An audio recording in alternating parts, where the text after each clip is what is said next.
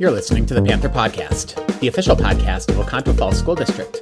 In today's episode, Hannah Zishka and Jesse Baumgart join me in a conversation about chapters 10 through 12 of Empowered at a Distance.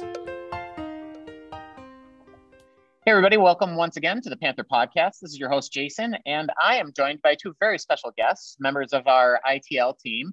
We'll start with Mr. Baumgart. So go ahead, Jesse, you want to introduce yourself real quick? Hey, Oconto, how y'all doing? Oconto Falls. Jesse Baumgart here, music teacher, general music over at Abrams. It's so good that you corrected that and added the Oconto Falls part of that. Did you know that like when I first got here, I made the mistake of saying, I'm going to be teaching up in Oconto. They're like, no, this is Oconto Falls. You need to be very clear about that. Right? The better place. Yes. The better place. Yes. Falls. That's what I hear. That's the word on the street. And we are also joined by Hannah Zishka. Hannah, welcome back to the podcast. Good to have you on. Thanks. Hi. And can you just remind us again what you do? I'm a fifth grade teacher. Yeah, I teach fifth grade at Oconto Falls Elementary School. At Oconto Falls Elementary School, yep. Not to be confused with Oconto Elementary School. That's exactly right. We're in the right part of town. This is a good thing. Well, I appreciate you guys joining me for the podcast again this week. We are talking about continuing our conversation on Empowered at a Distance by Dr. John Spencer. And we've got chapters 10 through 12 going on today. So we're talking about curiosity, the creative process, and collaboration, how those things work, not just at a distance, but really how we can incorporate these things into a regular classroom environment too, since we're not really working within a virtual instruction environment. We still have some of these concepts that are going to apply. So as you guys went through these three chapters, what were a few of the things that kind of stuck out at you that would be important for people to keep track of? So I've always really been intrigued with the idea of podcasting. And actually in college, we had to make one of our own podcasts. And it was actually relatively easy, not a high stress thing that we have to do. Obviously, we're doing that right now. Right. But I've always thought it was a cool idea because it's a lot of speaking and listening skills for the kids. So there's this whole section on some great ideas for podcasting. And some of them are about like a book review. So kids could read a book and then talk with another student on a podcast about what they thought about it, suggestions, maybe a little bit of a summary, which is a skill we're working on right now in our ELA series, which would be a really cool way to make that a little bit more engaging for them. So that would be really neat.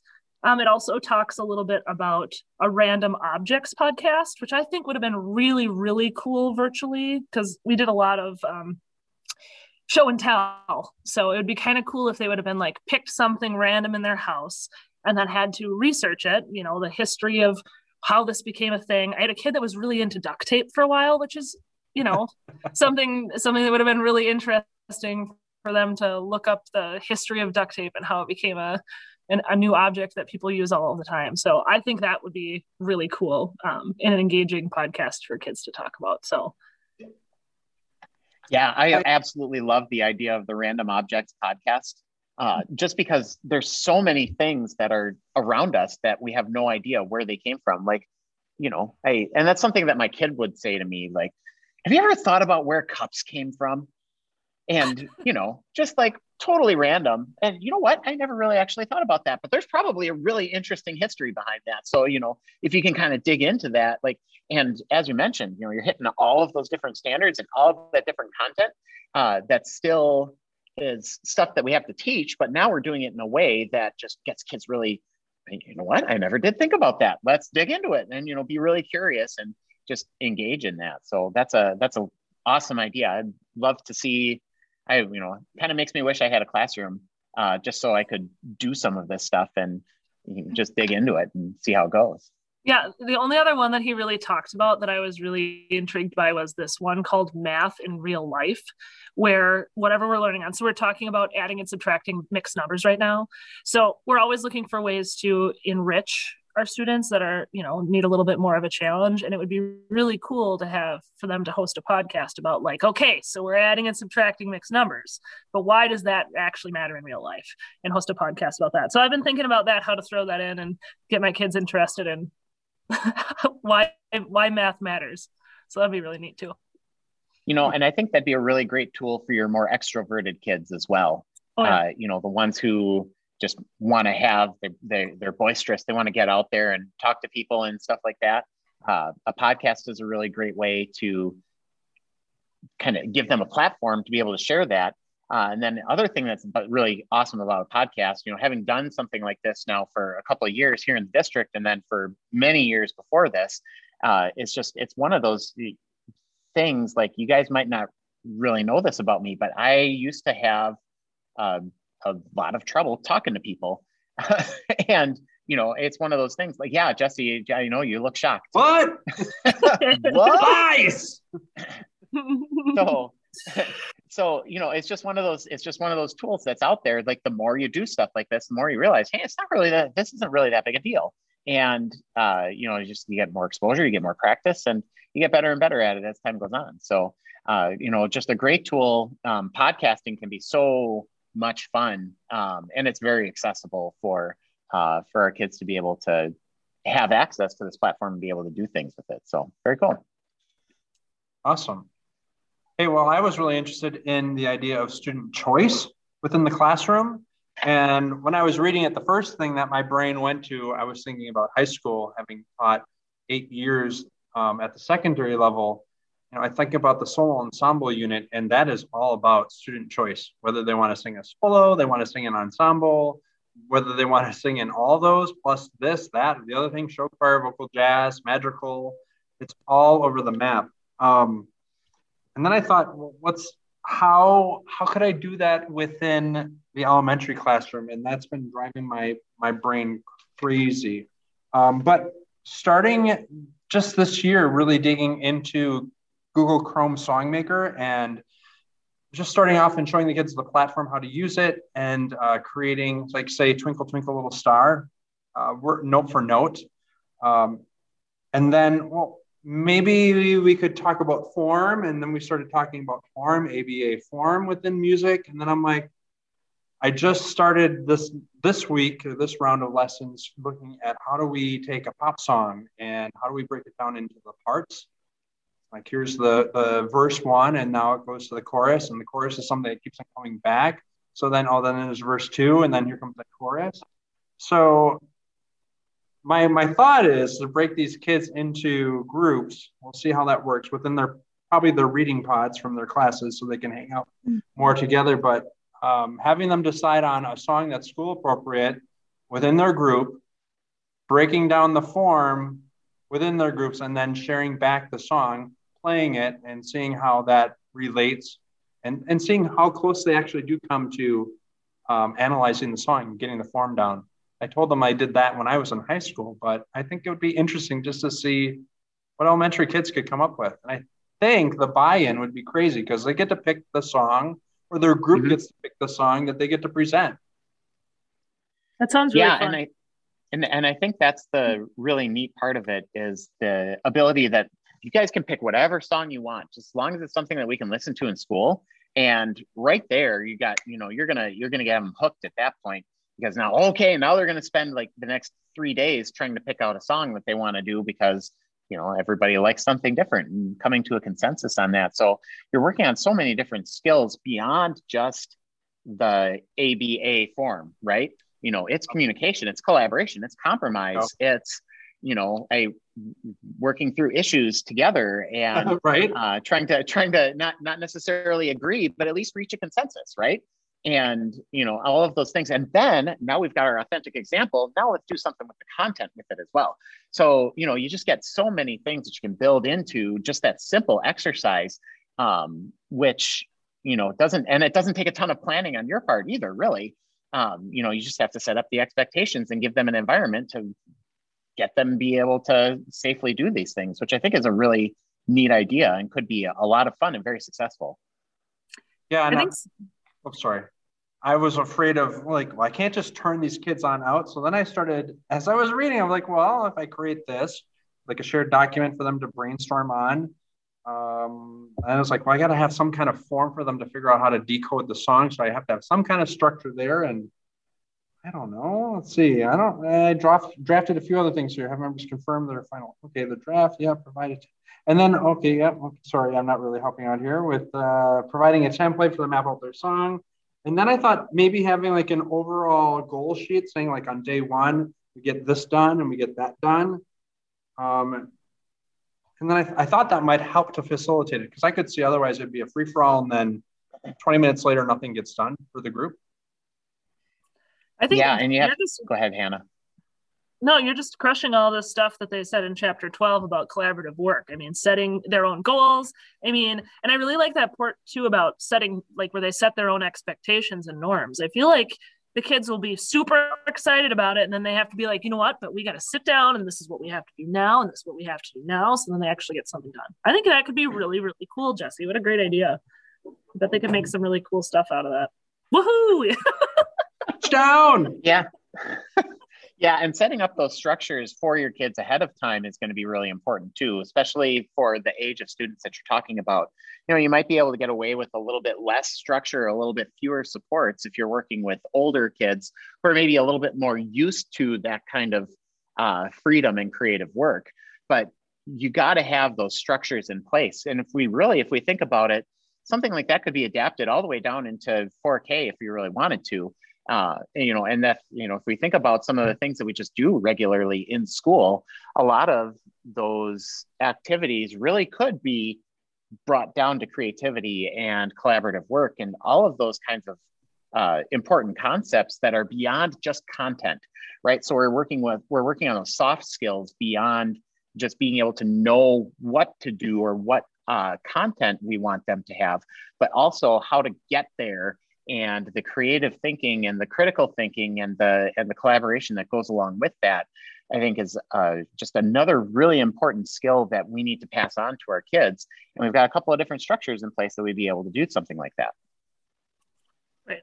I agree. I think that's one of the biggest things I've taken away from this whole book in general is, choice is engaging, but at lower levels, you have to teach them how to choose. They're not ready for this. You can pick any song you want, but they could be like, okay, here's a list of 10 songs. Let's do that same idea. So I've had to really scale back my ideas on, we have Genius Hour and some kids just have a really hard time. Like you can research whatever you want that's interesting to you. Their mind goes completely blank.